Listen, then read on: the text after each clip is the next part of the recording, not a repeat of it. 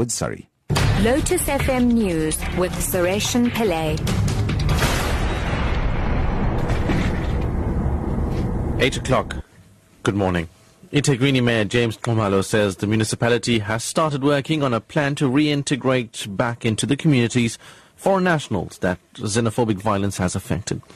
Over 2,000 people have been displaced after the violence erupted in Durban 2 weeks ago.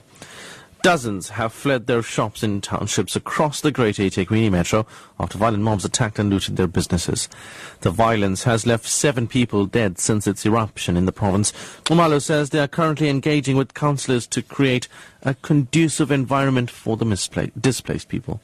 We are busy right now designing a program of reintegration of all of those people who are in different shelters, but at the same time who don't want to be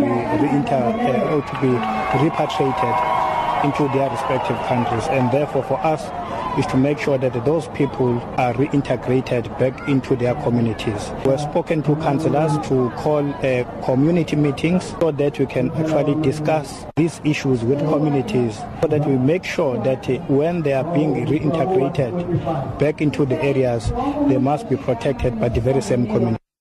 Meanwhile, Communications Minister Faith Mutambi says her department will join forces with the SABC in developing a strategy to train journalists about issues related to xenophobic attacks. She was briefing the Select Committee on Communications and Enterprises. Here will be training stations, especially young journalists, on producing content that will be dealing directly with issues of immigration, job creation, crime and unemployment, amongst others. SABC will be our major partner because of the capacity it has in terms of writers and production facilities. We are serious when we say attacks should not happen in our names, and we say no to them. We will also rope in Brand SA to that regard. Police have arrested 2 suspected ATM gang members in Atteridgeville, west of Pretoria. One is believed to be a Defence Force member. The police's Lungelo Dlamini. We believe these gang members, they are responsible for ATM bombings in Limpopo and Gauteng. Investigation are continuing, and we have launched a manhunt for 4 suspects whom we believe they are with these gang members. During the arrest, police used 8 guns, balaclava, hand gloves. Also 62,000 rand was found in one of the suspects. The UN refugee agency, the UNHCR, says nearly 12,000 people have fled Burundi in less than 2 weeks amid fears of election violence. The refugees have reported harassment and the disappearance of family members associated with the political opposition. The BBC's Mark Gillian reports.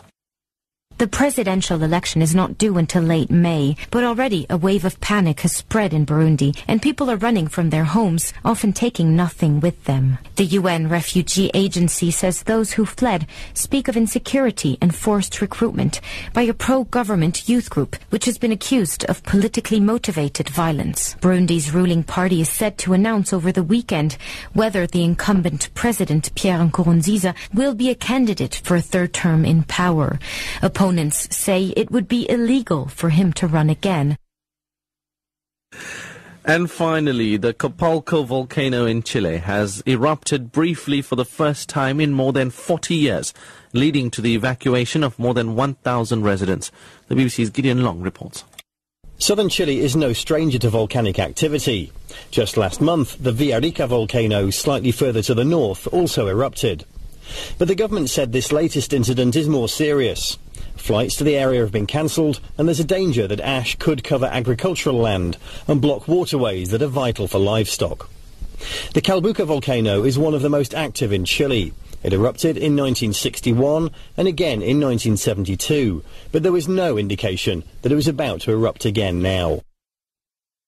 Top story at 8 o'clock. Ethekwini Mayor James Nxumalo says the municipality has started working on a plan to reintegrate back into the communities foreign nationals that xenophobic violence has affected. And if you're on social networks, remember the SABC supports the hashtags Say No to Xenophobia and We Are One. I'm SARESHEN Pillay.